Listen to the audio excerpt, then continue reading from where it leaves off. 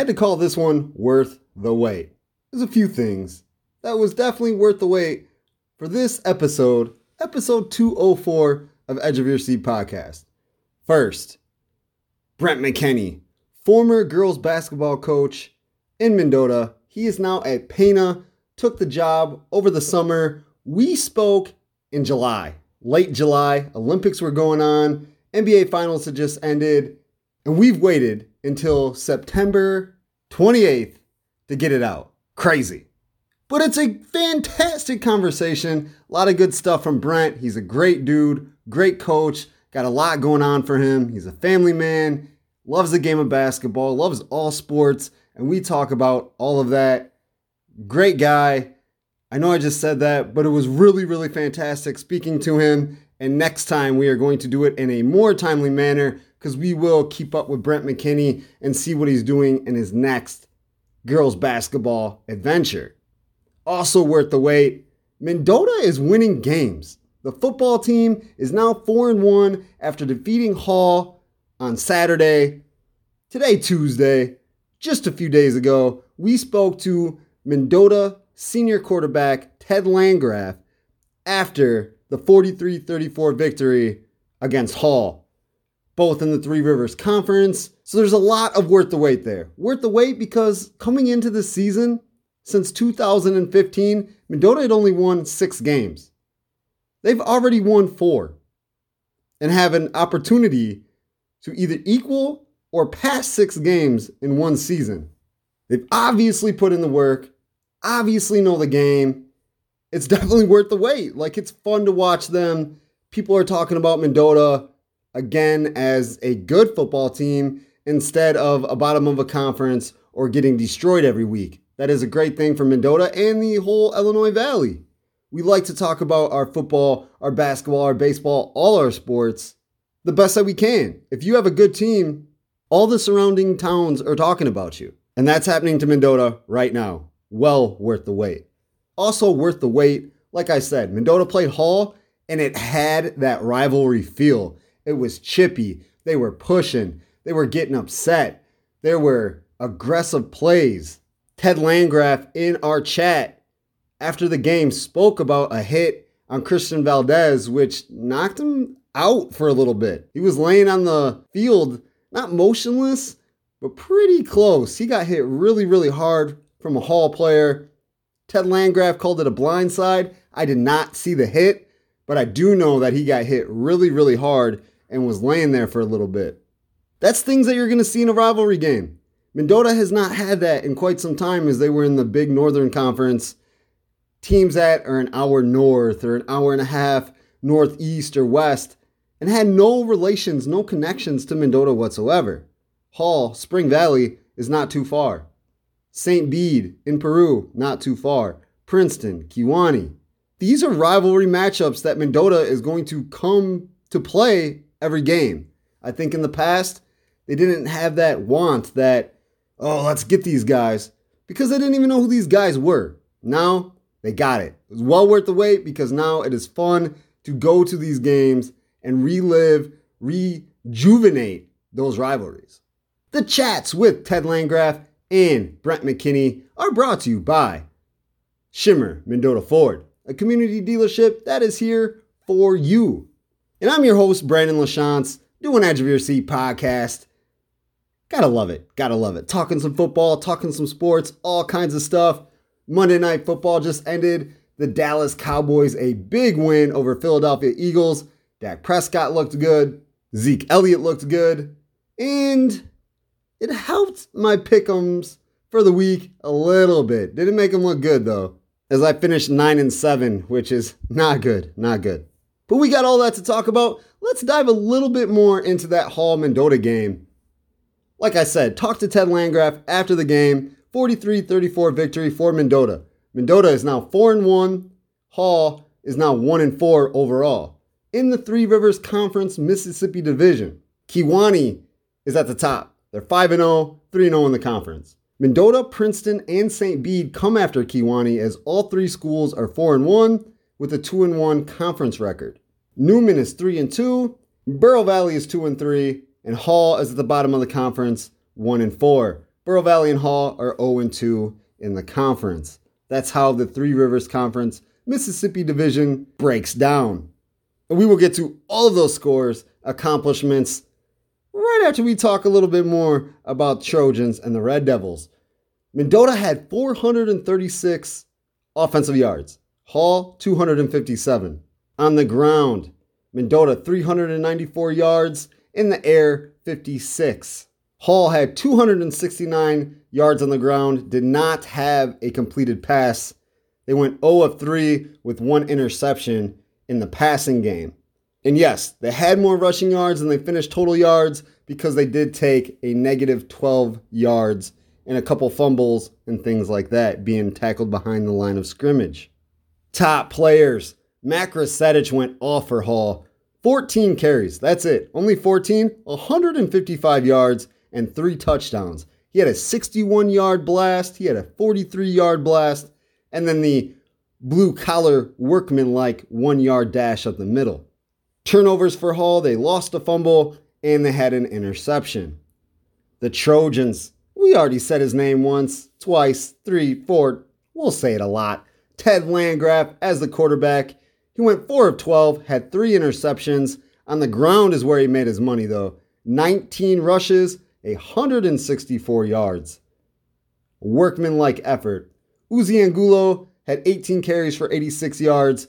Damian Magallanes, 14 carries for 83 yards and 2 touchdowns. Mendota has got a very versatile offense. Landgraf can throw. He showed that he's got a gun. They have many guys that can carry the ball. Landgraf from the backfield can get moving, obviously 164 yards. And Hall was kind of doing the same thing. Mac Rasetic, Caleb Savage, Dominic Guarini, all 3 of them taking handoffs, moving the chains for Hall. It was a crazy back and forth game. First quarter, Hall's up 12-7. Then it's tied 14-14 at halftime because Mendota, the only touchdown of the quarter. Third quarter starts crazy. Those interceptions started happening. Hall gets 2 touchdowns, take a 28-14 lead. End of the third, Mendota gets in the end zone to cut it 28-21. Red Devils lead going in the fourth quarter. Trojans outscore the Red Devils 15-6 in the fourth. That equals your 43-34 victory. It was back and forth, both teams in it until the very end. Crazy, hardcore Saturday high school football game. If you weren't there, hopefully you listened on WAJK FM 99.3. Aaron, Pelican, and myself were breaking down the game. We're not in the press box, actually, because of room, tight fits. We were on the bleachers right outside of the press box. It was pretty crazy. It was a weird environment. Awkward as wind is blowing papers away. You had the PA announcer right in your ear. So you're trying to concentrate as you're delivering a football broadcast. I think we did good. I think it sounded solid. We were trying to give you the best information about the Trojan Red Devil game as possible. We're on to week 6 already. It's insane. Week 5 is over. Moving into week 6. And it was just like football just started. I think that's the story of it every single year. As we said before, Mendota Ford is a community dealership, and it is dedicated to being community first. A small dealership in a smaller town. The staff of General Manager Ski Hartman and his associates, Jason Hintz and Doug Safranik, pride themselves in being here for you. They don't want to sell you one vehicle. They want to form a bond, a relationship, to get you every vehicle you want in cars, trucks, and SUVs for your friends and family. Doug Safranik is from Mendota, Basketball Player of the Year in 2003, and is ready to use his knowledge of vehicles to connect with your wishes to get you the vehicle you're searching for. Jason Hintz has been with Shimmer Mendota Ford for 6 years, giving him the experience needed to help customers in every way possible. You can purchase any vehicle off any lot in the Shimmer family. Ski, Jason, and Doug will make sure they track it down and hand you the keys. To check out the many options on the lot, Mendota Ford is located just south of Mendota on Highway 251. To look ahead or find a vehicle on another lot, check out www.mendotaford.com. Call 815-539-9314 for all vehicle inquiries with Shimmer Mendota Ford. Let's break down the Week 5 scores. All kinds of awesome football stuff happening around the area. Amboy, Lamoille, Ohio just fell to Milford Cisna Park 48-46. That's a basketball score. Wow. But with the loss, Amboy drops to 2-3 in their 8-man football league. Sterling Newman picked up the win over Beryl Valley, 26-14. This gives Newman their 10th straight win against the Storm. They have not lost to the Storm in their last 10 meetings. That is pretty impressive. Hard to do that year in and year out. But it starts with Newman's defense. They held Beryl Valley to 43 yards in the first half, and I believe about 65 in the second half. That is a tough defense, not allowing any yards, chains not moving. Byron stays undefeated. They are 5-0 with a 49-7 victory over North Boone. Coal City is now 3-2 after they defeated Lyle 24-12. DeKalb fell below 500 with a 40-21 loss to Naperville North. Dixon picked up a huge victory in the Big Northern Conference with a 53-26 win over Winnebago. It was Dixon's homecoming game. They scored 7 touchdowns in their first 8 drives. They had it going on. They were moving. Dixon is now 4-1. They are right behind Byron at the top of the Big Northern Conference. Byron 5-0 has got it locked down right now. Dixon, Genoa Kingston, and Stillman Valley all at 4-1. Tough football conference, no doubt. Fieldcrest still hasn't picked up a win, still trying. They're fighting, clawing, scratching. They'll get one before the year's over. They fell to Leroy, 34-18. Sterling shut out Geneseo, 31-0. This puts Sterling at the top of the Western Big Six Conference. They are 3-0 in the conference, 4-1 overall. Geneseo is 2-3 overall. In what I thought was the biggest game of the week, Kewanee defeated Princeton 49-21. Both teams ranked coming into the week. Kewanee showing that they're the real deal. I've been saying it since the beginning of the season. Their rushing game, their defense, they're tough. Very, very tough. And Princeton looking like they were a state championship team. Takes a tough L. I'm sure they'll bounce back. Coach Ryan Pearson always has his guys ready to go. And they're going to have to go from here. Up. Only up. This is Kewanee's best start since 1999. They are 5-0. Putting it on anybody that they play. Quarterback Will Bruno threw for 2 touchdown passes against Princeton, and now the Boilermaker has 15 on the season. Anawan Wethersfield lost to Abingdon Avon 34-12. The Titans are now 3-2 on the season. In another game that I thought was going to be crucial, which it is crucial. I mean, the wins-loss records, whether you win or lose, that's very crucial all year long when you're only playing 9 games. Sycamore defeated LP LaSalle Peru 23-0. This was a huge game that both came into obviously wanting to win. Last year, both Interstate 8 squads finished undefeated, shared the conference. This year, Sycamore does not want to share it, defeating LP 23-0. I think the defining factor for the Spartans was Caden Lattis, their field goal kicker. He kicked a 45-yard field goal to take a 3-0 lead, and Sycamore kind of never lost the momentum. And every single time they needed an extra point kick, Lattis was there, doing his thing. Sycamore is 4-1 overall, 3-0 in the conference to take the top of the white division of the Interstate 8. Morris is 5-0, but 2-0 in the conference. Canelan sits at third, 3-2, 2-1 in the I-8. LP is 3-2 overall, 1-1 in the I-8. Ottawa, 2-3 overall, 1-2 in the conference. And Woodstock and Woodstock North have not picked up any conference wins. We just mentioned Morris, 5-0, and they did it with a whopping 42-0 victory over Marengo on Friday. Getting out of the I-8 conference, kind of back into the Big Northern, Oregon took a 13-6 loss to Rockford Lutheran. In another basketball-type scoring game, Marquette defeated Chicago Hope 62-42. Marquette, only one loss as they are 4-1 overall. Ottawa snapped a 3-game losing streak with a 36-21 victory over Woodstock North.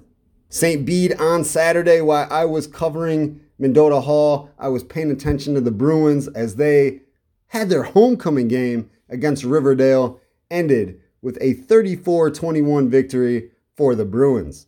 Plano, they lost last week in week 4 for the first time in the season, so they're 3-1 coming into the game, and they just edged Johnsburg 27-26 to move to 4-1, 2-1 in the blue division of the Interstate 8. The Reapers are currently in third behind Richmond, Burton, and Marengo. Also in the blue division of the I-8 is Rochelle. They defeated Harvard by forfeit over the weekend to move to 3-2, 2-1 in the conference. Sandwich also in the I-8 blue division. They're 0-5 right after 2 forfeit losses, one being to LaSalle Peru. They took a week 5 loss, 55-6 to Richmond Burton.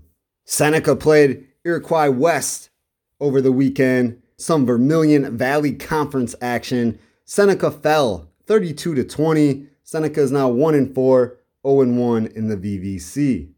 Got to jump to the Illinois Central 8 Conference where Streeter fell to Manteno 42-28. Streeter is now 3-2 overall on the year, 1-2 in conference. Obviously ready for week 6, pushing some football action, passing, throwing, defense. Gotta love some football, especially in this part of Illinois where kids live for it, coaches live for it, fans live for it. Everybody wants to see some amazing football. Football definitely helps with this. This is the best time of the year. It's not really super warm anymore. It's kind of hoodie weather, but it's beautiful hoodie weather. Baseball still being played. MLB postseason about to start. World Series just around the corner. Football is in week 3 after last night's Monday Night Football matchup. You can still cook out on the grill.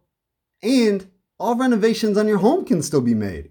We all have improvements we want to make on our home. Whether it's inside, on any floor, in any room. Stairs, tiling, in the bathroom, the bedroom, the front room, the kitchen. Outside at the standing level, siding and windows, or a new roof, a garage, a shed. Any of the options, you name it, Olson Construction has the ability to make everything in your house suit you and your family. Olson Construction is a licensed and insured family-owned and operated company that prides itself in offering family prices with family honesty on any job.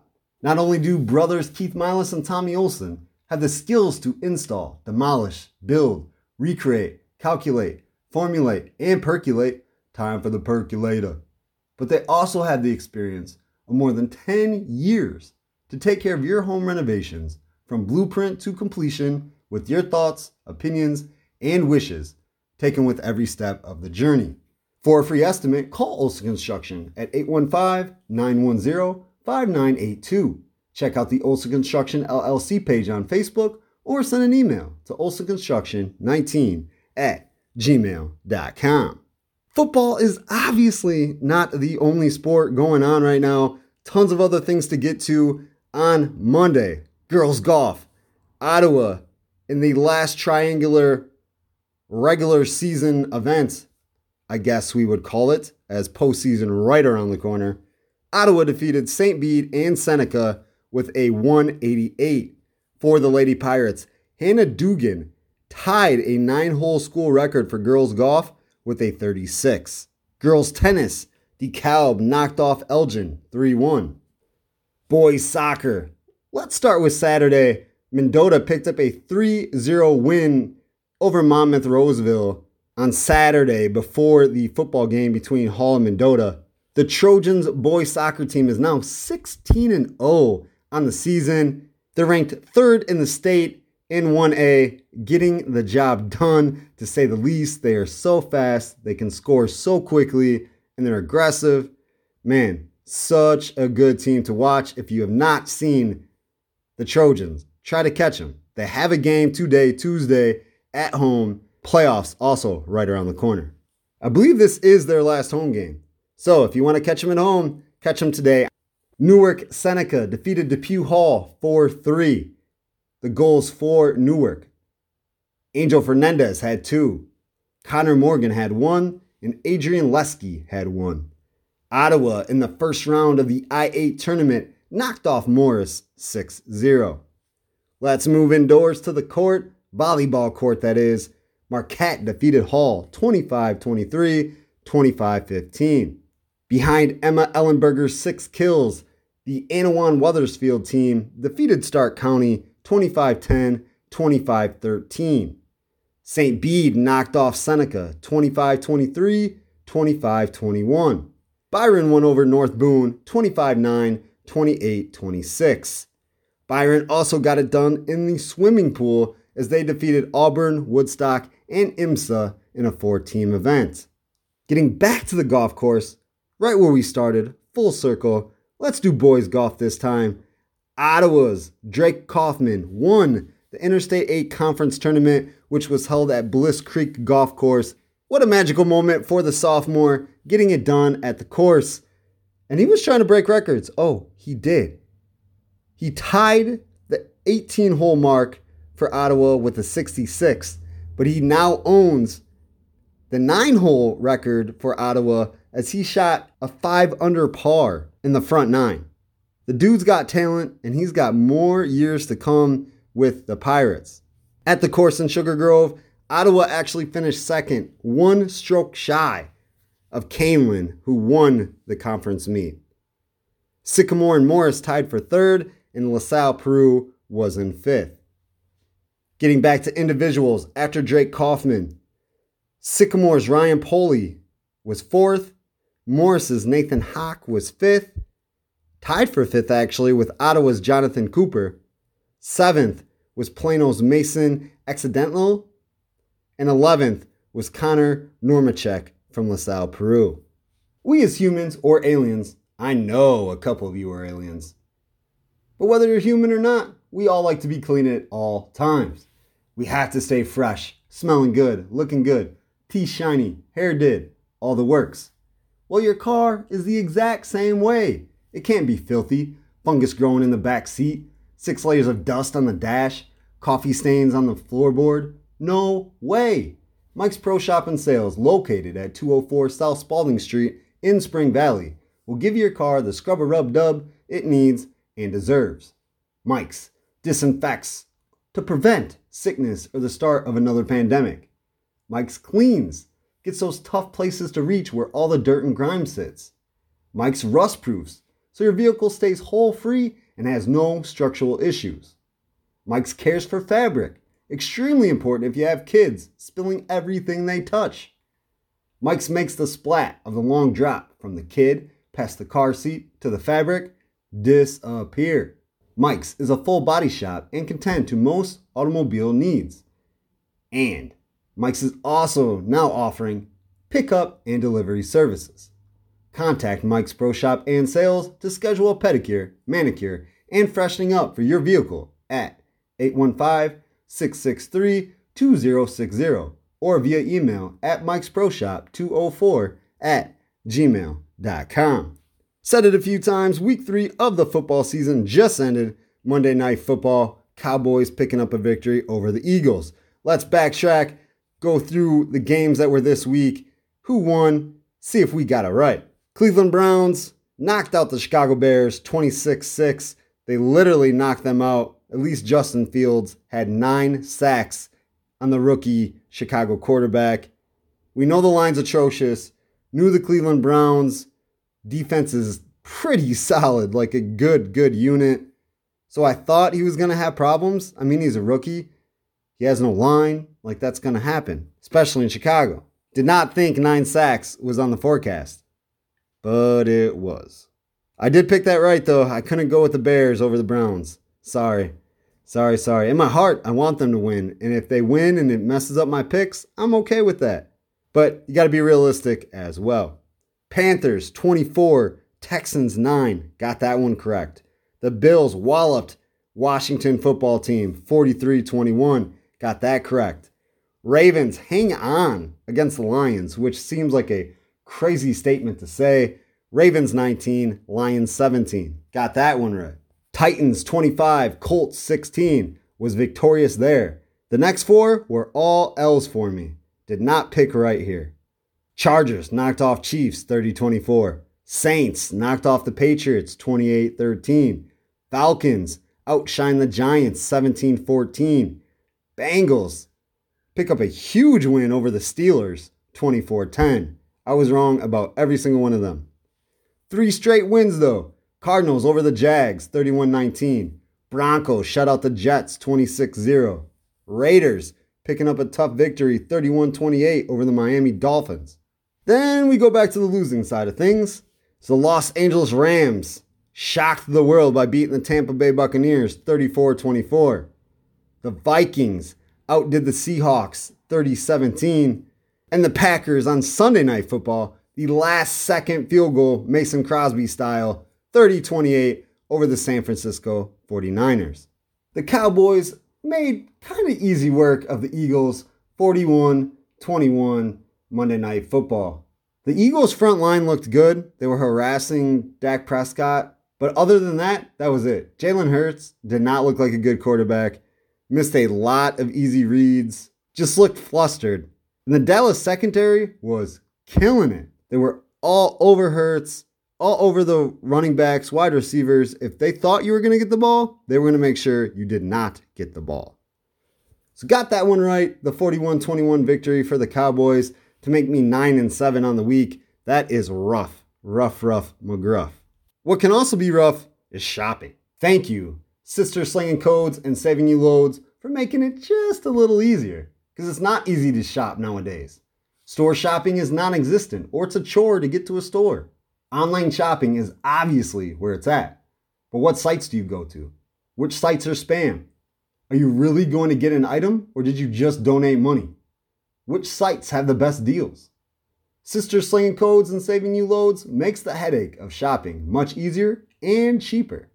The sisters, owners Cassie and Tanya Milas, find limited time deals or coupon codes and share them on their Facebook page, Sister Slinging Codes and Saving You Loads. If there's something you're searching for, send them a message and they'll find it for you. They've already partnered with Amazon and plan to add many more partnerships for the best deals on all items. Through Amazon, Amazon Prime will be needed to purchase an item. But if you don't have it, no worries. The sisters will send you a link for a free 30-day trial period so you can get the items you can't live without. Follow Sister Slinging Codes and Saving You Loads Facebook page to save you money and easily find all the items you're looking for, or even the items that catch the eye. Any additional questions, send the sisters a message on Facebook or an email at tccsbusiness19@gmail.com. Only one more thing to mention, that of course is the MLB. White Sox clinched the AL Central. They're 89-68 through 157 games. So happy for them. First time in 13 years they have won the AL Central. They deserve it. Great team, amazing team. And I will be following them all through the MLB playoffs. And we'll share it with you. We'll discuss it together. We'll enjoy it. We'll be mad. All those emotions that go with sports and especially baseball right here on Edge of Your Seat podcast. Cubs had a little brutal season after the big trades. Not even going to talk about the trades because you know who they are. You know what has happened. Chicago Cubs 67-89 right at the moment. Well, that's the show. We are going to kick it to Ted Landgraf and then Brent McKinney. Landgraf talking about the game against Hall on Saturday. McKinney talking about what he's doing with Pana High School. Took over as the girls basketball coach this summer. Ran some camps, ready to get back in the gym, which is only 49 days away now. Yesterday was 50. If you have a Twitter account, all kinds of high school girls basketball coaches saying, we're only 50 days away, let's go. And I'm saying the same thing. We will definitely dive into a lot of girls basketball on Edge of Your Seat podcast. Let's get to it. Let's talk to Ted. Let's talk to Brent. Have a great Tuesday afternoon. Thank you for listening to Edge of Your Seat podcast. As always. Until next time, peace. With Mendota senior quarterback Ted Landgraf, after the defeat over Hall, had to be a good feeling to knock them out. Yeah, it was a good feeling. We knew we could beat them, and our first half wasn't too good, but we got it out. We got it done in the second half. Let's talk about your ground game. I mean, you, Angulo, Megalanis, there was so many different options, and it seems like you guys have been doing that all year. Oh yeah, we've been doing it all year. The only bad thing about this game was that we had to use it. Usually it's something that we can use throughout the game and pass, but we had to use it this time. It was just the line did really well blocking, and it worked out in the end. Was the wind a factor? As a quarterback, I can't keep that in my mind. I should be able to play the wind. I was throwing bad today. Had 3 picks, but then the second half you go straight to your legs, over 150 yards, and just kept moving the chains. Yep. When one thing doesn't work, you gotta find something that does. And was that a you call? Was that coach's call? Was that just kind of the whole team being like, hey, this isn't working, let's switch it up and try to get past this Hall defense? At halftime, we were thinking about it, and we were talking about what will work. I'd say it was a whole team thing. I mean, this win moves you 4-1. Three Rivers Conference Mississippi Division is really tough. You have Princeton and Kewanee. Mm-hmm. They battled last night. Kewanee wins, so they're 5-0. Princeton's 4-1. St. Pete is now 4-1 with their win today over Riverdale. Mm-hmm. So very competitive conference. Your first year in here, and you guys are holding your own. Yep, I agree. We're looking forward to play some of those great teams. We already lost to Princeton, but I know we can play way better than we did with them, and way better than we did today. So we're looking forward to the future. Talk about the positive movement of this team. I mean, coming into the season, I think since 2015 it was 6 wins and in the 50s and losses, and now you guys are 4-1, making changing the culture here. Mm-hmm. Yeah, we're changing the culture. It's not just this year. It's been a work in progress through over 4 years since this senior class has been here, and we're trying to leave a legacy for the next group to come up and do the same thing we're doing and do better. So it all starts with a good class. What are some of the components of changing that culture? What are some things that you're passing down to the juniors and sophomores and freshmen? Hey, we need to do this to keep winning and keeping this Mendota football a positive thing. It's bringing each other with you. This is a team game, but if anything was a family game, it'd be this one. I look with my teammates as family, and everyone else does. We used Christian Pelez when he got knocked out with a blind side, a cheap shot in the team room. We used that to fuel our fire. We do not let other teams hurt our own. We won't let other teams do that to us, and we'll do it to them.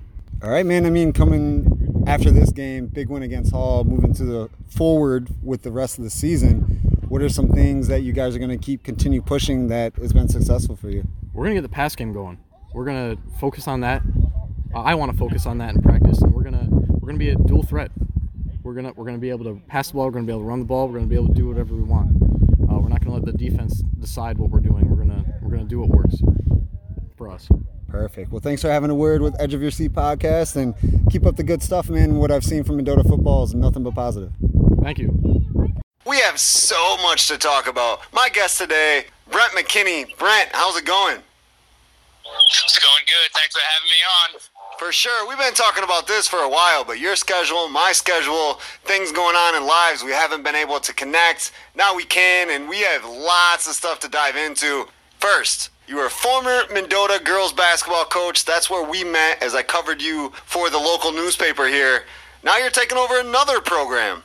That is correct. I was up there, Mendota, for 3 years, and had a good time up there. Got to meet people like yourself and work with a great coaching staff and great teaching staff as well. And then, was able to head down this way to kind of get closer to family for my wife and I. And we are in Pana, Illinois. And just past summer became official that I am head girls basketball coach here now. Last year, I was the assistant coach here, and was very happy with that. And wasn't sure how quickly I get another opportunity to get back at it, and it opened up fairly quick. So, happy to be back at it, in charge again. You definitely have a love for basketball. We've talked about this before, but you've been pretty much around basketball. Well, I'm going to say probably 95% of your life. Yeah, I would agree with that. I just love the sport. I know that growing up as a kid, my dad was a scorekeeper for Homewood Flossmoor High School, and it seemed like the only thing that really worked discipline-wise for me was if I didn't go to the game. You know, my parents could ground me, they could spank me, they could do whatever they wanted, but that never really fazed me. But if they weren't going to take me to the basketball game as a kid, that was about the worst thing to do. So basketball's always been a huge part of my life, and at 46, that's still a huge part of my life, and I'm hopefully passing that torch on to my kids, being in the gym and being around the sport. Definitely. You did say you moved to Pana, be around more family for you and your wife. What is your wife's name? Cindy.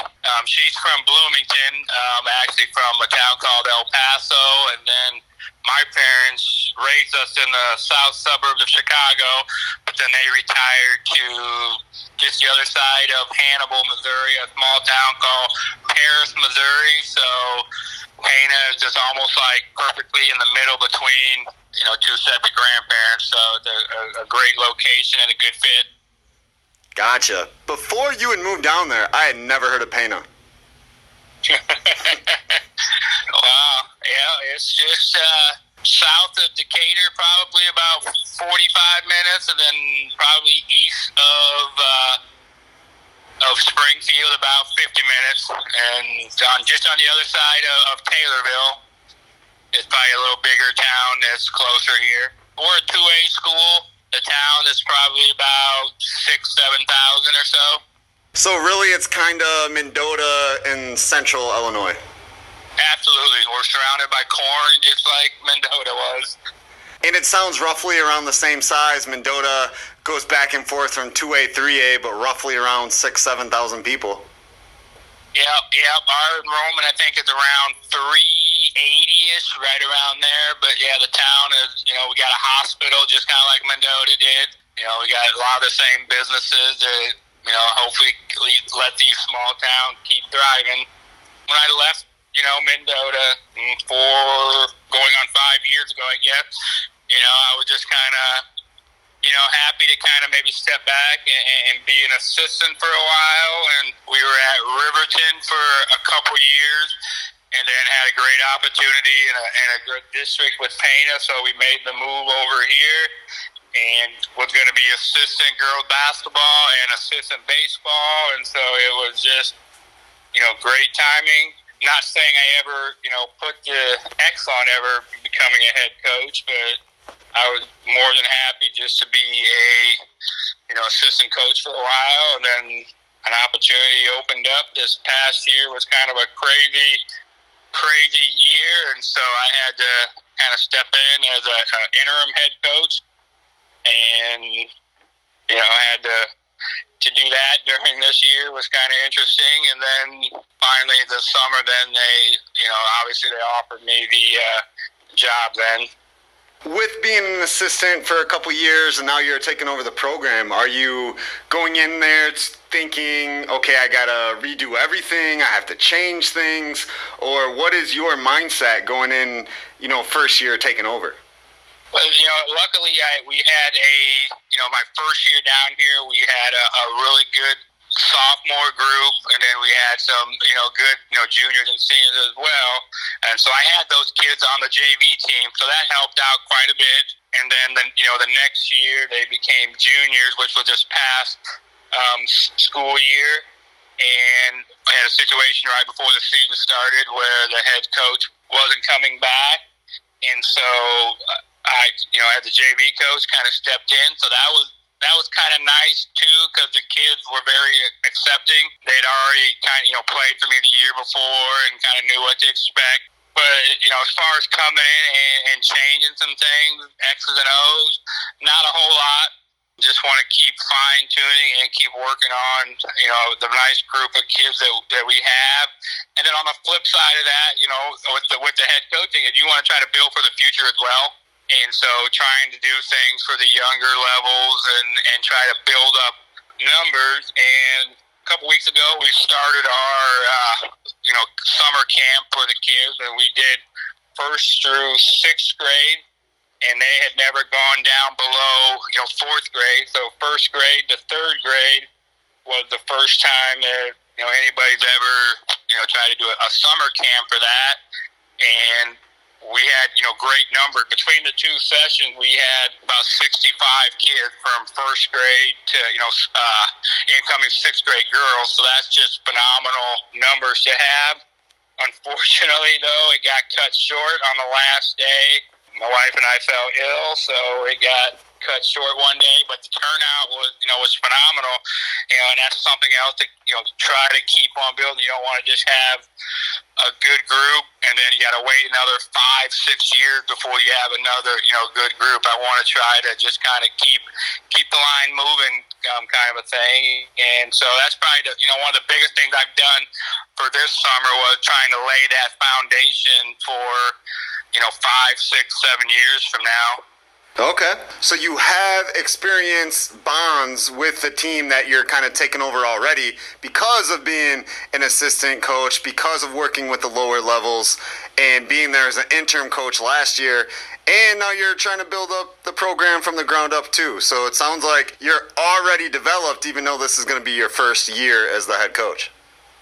Oh yeah, definitely had a different advantage as, let's say, coming into Mendota a few years ago when I didn't know anybody coming in, or anytime you take a new job or something, you're not in the district already. There's always a little bit of a adjustment period. So to already been here one full year definitely made things easier. But I mean, being here it's been a goofy couple years here just because that first year, all of a sudden everything kind of got shut down in the springtime with COVID. So the fourth quarter was just kind of non-existent. Then last year, everything was, mask and stuff. So now going into this year, even though it's going to be like my third year, still kind of weird what kind of a year we're going to have. Yeah, this COVID-19 thing has kind of messed up everything for everybody. Definitely rearranged how Edge of Your Seat podcast was doing things. We're waiting for a basketball season this past year. Don't know if it's going to happen. One day it isn't. Next day it is. And then, bam, everything is full-fledged from then on to the end of the year. All sports kind of overlapping each other. And then now numbers are spiking again. And it's just overwhelming to all of us at this point. It is. You got to give the kids credit for doing it. Especially when we're in a smaller school, we need our kids to play multiple sports, and for them to go all of a sudden kind of on a roller coaster where I don't know if we're going to play anything, and all of a sudden, basketball was the first thing to go, and then all of a sudden it was about a 1 week overlap with the fall sports, and then there's about a 2-week overlap between the fall sport to the spring sports, and that was kind of one thing we did this summer. Since I've been around the kids and they already know the system, I didn't feel a huge urgency. I got to get everything in. After the second semester that these kids had, they needed a break.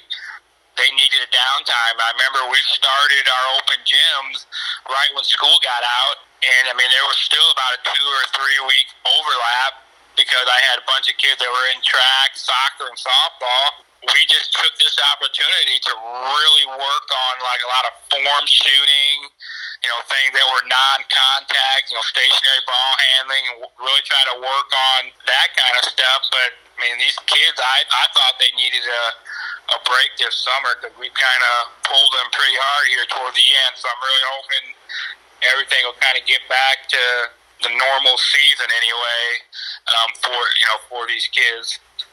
Is this the strangest year you've ever experienced as a coach or a player or in general? Oh, absolutely. Absolutely. Like you said, everybody was trying to figure out what sport's going to go first, who's going to go first, are we even going to go, kind of a thing. And then all of a sudden it went from that to we didn't have a head coach in place. We had a freshman coach that resigned, and they didn't, really worry about trying to fill that in because they didn't know when they were going to play. And so all of a sudden everything just kind of, fell to my lap by myself. Luckily we had a volunteer coach the year before.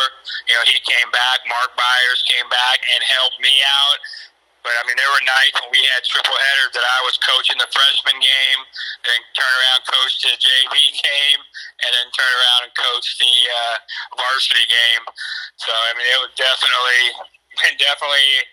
exhausting, even though it was maybe a 5-6 week season or so, but it was definitely a very exhausting season for us.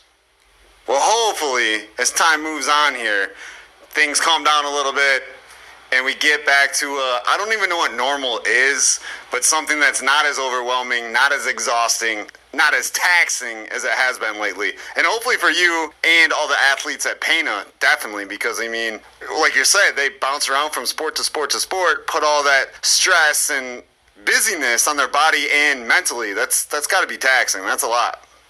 Yeah, and I know that last week, I mean, we played 16 basketball games this past year. That last week we had a game Monday, Tuesday, Wednesday, off on Thursday, and then played Friday, Saturday. So 5 games in 6 days that last week. You know, so I mean, it got to the point where we didn't even line up for free throws because I just kind of got worried. I don't want to risk an injury or a tweaked ankle or something to have a kid go down, and then all of a sudden they miss the next season, kind of a thing. So I mean, it's definitely nice to get back to normal seasons and maybe not try to log jam so many games in a week span. Well, we got to get rid of talking about this crazy COVID-19 stuff and be a little more positive here. What is it about Pana? You know, obviously you're already there in the area. You're a teacher, correct? That is correct, yep. What is it about the basketball program in general that kind of drew you in, and then you're like, hey, I want to take over and I want to do the best for these kids? What was it about that school, that area, that opportunity that has got you there? Well, I mean, Pana has a very rich basketball history on both sides, boys and girls. And when I was first a head coach down in Southern Illinois in a town called Olney down there as a head coach, you know, you always heard about, you know, Pana because they were a good, you know, 2A program. But we would actually come up here in the summertime and play in a shootout. You know, they always seem to have good numbers and, you know, and good talent. You have 2 different schools here in town. You have a private school, a Catholic school, and then you have like a public school. So, you know, every year you seem to have, you know, almost, you know, 10, you know, 8th graders that have a lot of playing experience. So that's something that definitely, you know, helps out where you can have numbers. And especially it seems like here lately in a lot of the smaller schools, girls teams are having a hard time filling, you know, even a JV team. You know, a lot of time when we play a game or we play somebody, they may ask to play like 5 or 6 minute quarters just because they don't have enough kids to really, you know, play a full load. And I want to say, you know, this coming year I'll have anywhere from about 24 to 30 girls in the program. So, you know, that's something that's always a good thing. And Pana's always had a good history in their other sports. You know, football's always been pretty good. You know, girls volleyball's always been, you know, pretty good. They've got a streak of something like, you know, I don't know, like 10 straight regional titles or something. So, I mean, they've, you know, always done pretty well. Track has always done well. And now that I have, you know, 2 kids and, you know, that kind of stuff is important to me. I want them to be a part of good programs and, you know, have a good opportunity and you know, play for some good coaches and have some success along the way. So that was, you know, a huge part of it too, just knowing the history that Pana has. And, you know, that first year we came here for, you know, a football game, and I mean, the atmosphere is just insane for a 2A football game. You know, I got beautiful, nice little kind of an entry to the stadium and fireworks that go off after a touchdown and stuff. So it's, you know, it's just a pretty cool town as far as care about their, you know, high school sports. And, you know, I think another thing that'll be exciting is they're going to let people back in the stands now, because that was the thing with basketball. I think there was like our school just let, you know, 2 tickets or something for each kid, and then things started to open up a little bit later. So that's another thing I'm looking forward to, getting back to normal, is having, you know, the big crowds. And I think this town is definitely ready to come back in and watch stuff that they missed out on. Definitely. Good stuff. Good stuff. So it seems like a lot of positives with your move to Pana. Oh, absolutely. It's been a great town. Good facilities here in town. I mean, it's just a location. Dedication to what they want to do is a good opportunity. It's just a great thing for everybody. Even if my kids don't go down the athletic path, they still have music and fine arts and stuff if they chose to go down that one. So it's got for a small school, it's got a lot of opportunities for the kids. Definitely. What are your kids' names and how old are they? Brooke is now going to be going into 6th grade. So she has tryouts for softball tomorrow for junior high softball. So she's looking forward to that. And then I got Lily, who was born just about that last year at Mendota. So she just turned 5. So she'll be starting kindergarten coming up here. So it's crazy how this time passes. That is true. Time passes crazy. It's fast. It is quick. I mean, Brooke is 11 now. I mean, it's just like, wow, where to go?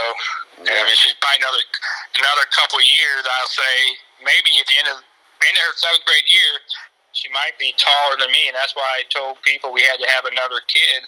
I couldn't be the shortest person in the house. Well, what if they're all taller than you?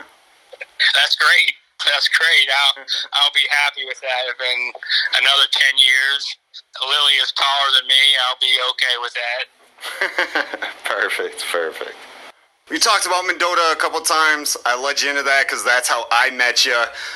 Pretty good run for 3 years. I mean, you had a really good team with Amy Devitt and Brooke Carroll and the Broman Schinkel twins and Allie and Abby and some background players. Had a really good team, good run there, and left. Obviously, location was best for you in Pana and your family, but I know you have some ties still in Mendota and, some relationships that you were glad that you made while you were here. Good people up there I still keep in touch with and talk to, and actually last fall, all of a sudden I got a text message from someone from Mendota. It's like, hey, what's your address?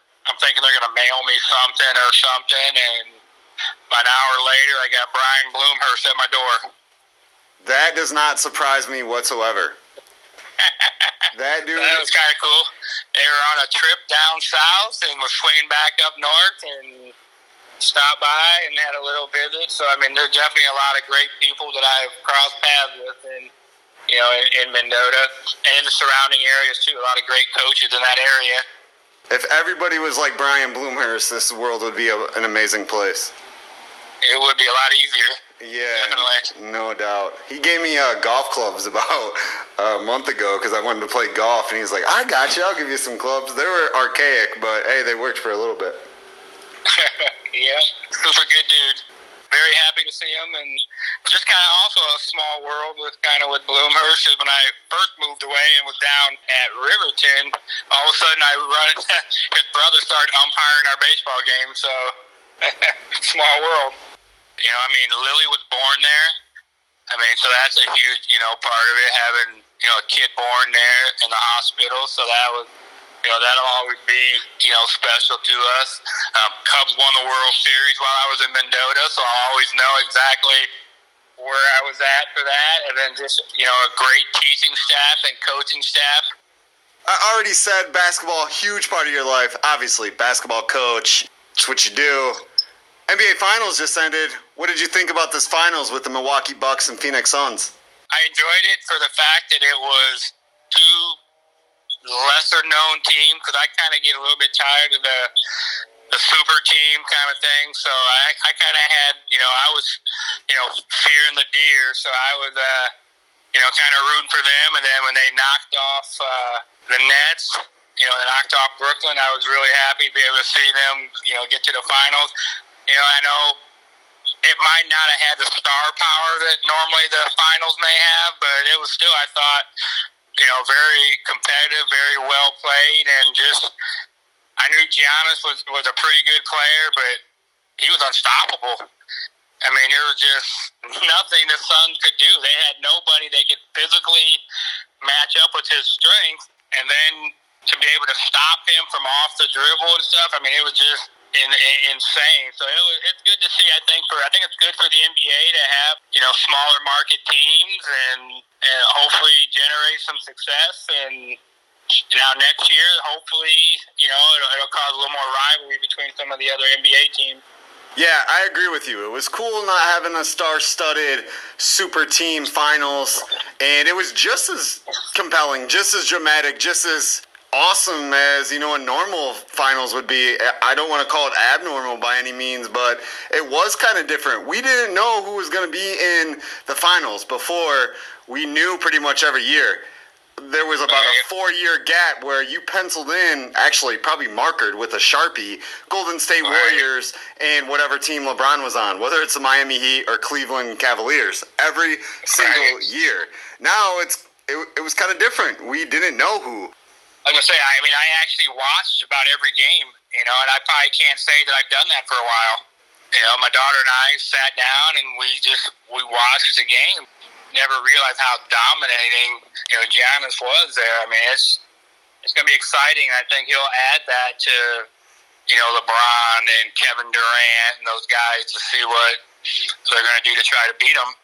Or if people are going to want to go to Milwaukee now, all of a sudden they'll want to try to, I want to say chase a ring, but try to, give them the best chance to win. Do you think Giannis is now the best player in the world? Ooh, that's tough. Ooh, I'd have to go with obviously him or LeBron, but man, I would watch that. I'd pay to watch him play one-on-one for sure. But wow, I don't know. I would say he's got to be. I don't want to say he's a 1B, but maybe a 2A. LeBron is until somebody can constantly, dethrone him or win, multiple MVPs or a title. I think you kind of still have to possibly give it to, to LeBron, but he's got to be right behind, and Kevin Durant got to be right up there too. Going back to the NBA Finals, one little nugget left. Chris Paul, man, I picked the Suns in 6. I just wanted to see Chris Paul get a ring. I'm glad Giannis made his ascension. He dominated in the finals. He moved a tier or two just in the finals alone from what people viewed him as. But Chris Paul, 16-year vet, they call him the point god, has done everything except achieve anything in the postseason. Once it gets to the postseason, it's like he's just an average Joe player. I do think he was hurt. I do think things were happening to him that he couldn't control. But it was kind of sad to see him not get a ring, because how many more chances does he have? He's 37 years old. After that first game, made him like the overall favorite to be MVP of the series. I don't know if he ran out of gas a little bit and, playing all the game kind of caught up with him, but he can still shoot the ball. He can still hit tough shots over guys. He definitely still has some value to people who can help him out. On Phoenix's end, in Game 6, he scored 27 points and had 5 assists. And not saying he did a bad job. Devin Booker was 8 of 22, 0 of 7 from 3. When he was kind of, the Suns' go-to guy through the playoffs, he disappeared. I agree with that. I thought later on in the series, he kind of I don't know if they got in his head a little bit with some of the steals, and I thought I saw somebody post sometime they put a curse on him because whatever game that was, the third or the fourth game, where he should have fouled out because he wrapped up the person on a breakaway and they didn't call it at all. He kind of faded and had a harder time with that. I thought Portis, did a pretty good job guarding him on the perimeter. Made it tough for him to get consistently good looks. I'm not trying to jump on the Bobby Portis bandwagon. I do think he's important. I do think he was the X factor in a couple of those games. And I did already like him as a Chicago Bull. I was actually mad when he left the Bulls, or actually the Bulls got rid of him. I would have much rather them get rid of the bum, Lauri Markkanen, or a couple of the other guys that they had. I wanted them to keep Bobby Portis. So maybe I was already on the bandwagon. But anyway, what he did was kind of fantastic. He was that energy guy, the glue guy, the, hey, I'm going to play as hard as I can guy. And everybody kind of followed around that, and it was amazing to watch. Yeah, he definitely, he's just kind of long and lanky, and he created problems for Booker, and I think it ultimately kind of got in his head a little bit. And then he would knock down some corner threes too, because everybody's trying to stop, obviously, Giannis, so he just be spotting up in the corner, and he hit a couple threes, too. Yeah, I think he had 16 in the final game, in Game 6. That was huge. Another reason I wanted to have you on the show, you had started this really cool thing. I wanted to have you on way earlier, but like I said, schedules and things like that. During NCAA basketball season, you had started something real cool with mid-major schools. Yeah, I've always had a love for mid-majors, and it probably started about, 10, 12 years ago. I started going on a spring trip. As soon as basketball season was over, just to kind of recharge my batteries, I started going on a March Madness trip, and what I would do is I would pick a mid-major conference tournament, and then I would just go have a vacation and fly out there and spend 3-4 days and watch a tournament. I just love the mid-major atmosphere. Sometimes they don't get the love that they deserve. That is their NCAA tournament. So just the level of competitiveness, the energy, how hard that they play. Because I've been to the SEC and the Big Ten. Not saying that they don't play hard or anything, but they know that they're going to get 7-8 teams in. You go to the Big South or the SoCon tournament or something, and they're only getting one team in. And so just that level of just knowing that, it's just fun to watch, and the atmosphere is good. So I started to do that. Well, then this past year, when you weren't really sure if we were going to have a basketball season, I still had all this basketball energy kind of pin up inside me and nowhere to go with it. And so I'm like, I'll just try it out and see how it goes. And so I created a Twitter feed, and it just called McKinney's Mid-Major Madness. And so I just kind of watch games or create my own list of stuff. And so it was kind of fun for me. It's actually kind of like therapy for me to help get this basketball energy, off my chest. So I had a lot of fun doing it. There'd be times I'd have the computer set up, and I'd have 2 different TVs going on, watching the different, mid-major games and stuff. And I do my own rankings and stuff. So I had a lot of fun doing it. I had fun following it. I am an alum of Southern Illinois University, Missouri Valley Conference. I try to pay attention to as much as possible, especially they have awesome teams in there every single year. This year, Drake was pretty crazy. SIU started the season pretty awesome, going 7-0 and then kind of falling off afterwards. But so I was watching it too to see Missouri Valley teams in there, and it was just cool to see because nobody else does anything like that. Yeah, there's not a whole lot of interest for it, and then for a while I was kind of debating, finding out the definition of what is like a mid-major and stuff. So I even made it even a little bit smaller yet. Because sometimes you get like like Gonzaga, some of the other, people that do a ranking or something consider Gonzaga, still a mid-major. And I don't know. I have a hard time at this point when they're a Final Four contender every year, and I know that's not the true definition of mid-major, but I want to give some of these other teams some love and an opportunity to, get some notice. So I kind of even made it smaller yet. Drake was fun to watch. Obviously, Loyola was good in there. That might sting a little bit for some people, but they were a really good addition to the Missouri Valley as well. Definitely a good fit for them, and Missouri Valley definitely one of the mid-major conferences out there. Let's play a game. Let's do top 5 Olympic sports. You can start at 1 or 5, 1 being the best, 5 being the least out of the top 5. And you can start anywhere you want to. What are your top 5 Olympic sports for the Summer Games in Tokyo? I'm going to go number 5. I'm going to go with that 3-on-3 basketball, just because it's something that's kind of new and it's pretty entertaining, fast-paced. You can't step away from the TV at all, so it's pretty entertaining. So I'm gonna go with that as my number 5 pick. Number 4 pick I'm gonna go with will be team handball. The one watching that. That's kind of crazy, kind of fun. Number 3, I'm gonna go with. It's hard to get away from track. Track is always. I love watching people run. So I don't know if it's the fact that I can't run or what, but I love watching the obviously the sprints and the hurdles and stuff. It just blows my mind how fast these people are.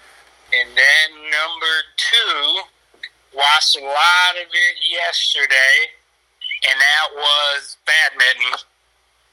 Sometimes I feel like that might be my only shot at a gold medal. Not even a gold medal. I'd be happy with the bronze medal in a Summer Olympics. So, but it's just fun to see how fast they are with it. The announcers were talking about like how hard that these people can hit the shuttlecock, and they're saying some of them can hit up to like 200 miles an hour, and they're trying to translate that from baseball. Fastball is maybe 95 mile an hour, so you're talking twice as fast as that, and obviously you're much closer than home to the pitcher's mound than you are in badminton. So that's just been mind blowing, their hand eye coordination with that particular sport. And then my number 1, I'd have to go. We stayed up just to watch this last night, and we were actually kind of upset because fencing went a little bit too long, and so it cut into the start of the game. But we're kind of into the water polo. That's a lot of fun to watch. I do not think I've ever watched water polo. Like I said, maybe last time I watched it was 5 years ago. But for some reason, for these 10 days or so, it's pretty fun to watch. And last night we watched USA beat Japan by 2. Might have been like 17-15 or something like that. But it was back and forth game. It's pretty intense watching these people try to swim in, 7-8 feet of water, and people hanging on them, and they're trying to throw it. And it's just amazing how good a shape they're in and the strategy that goes with it.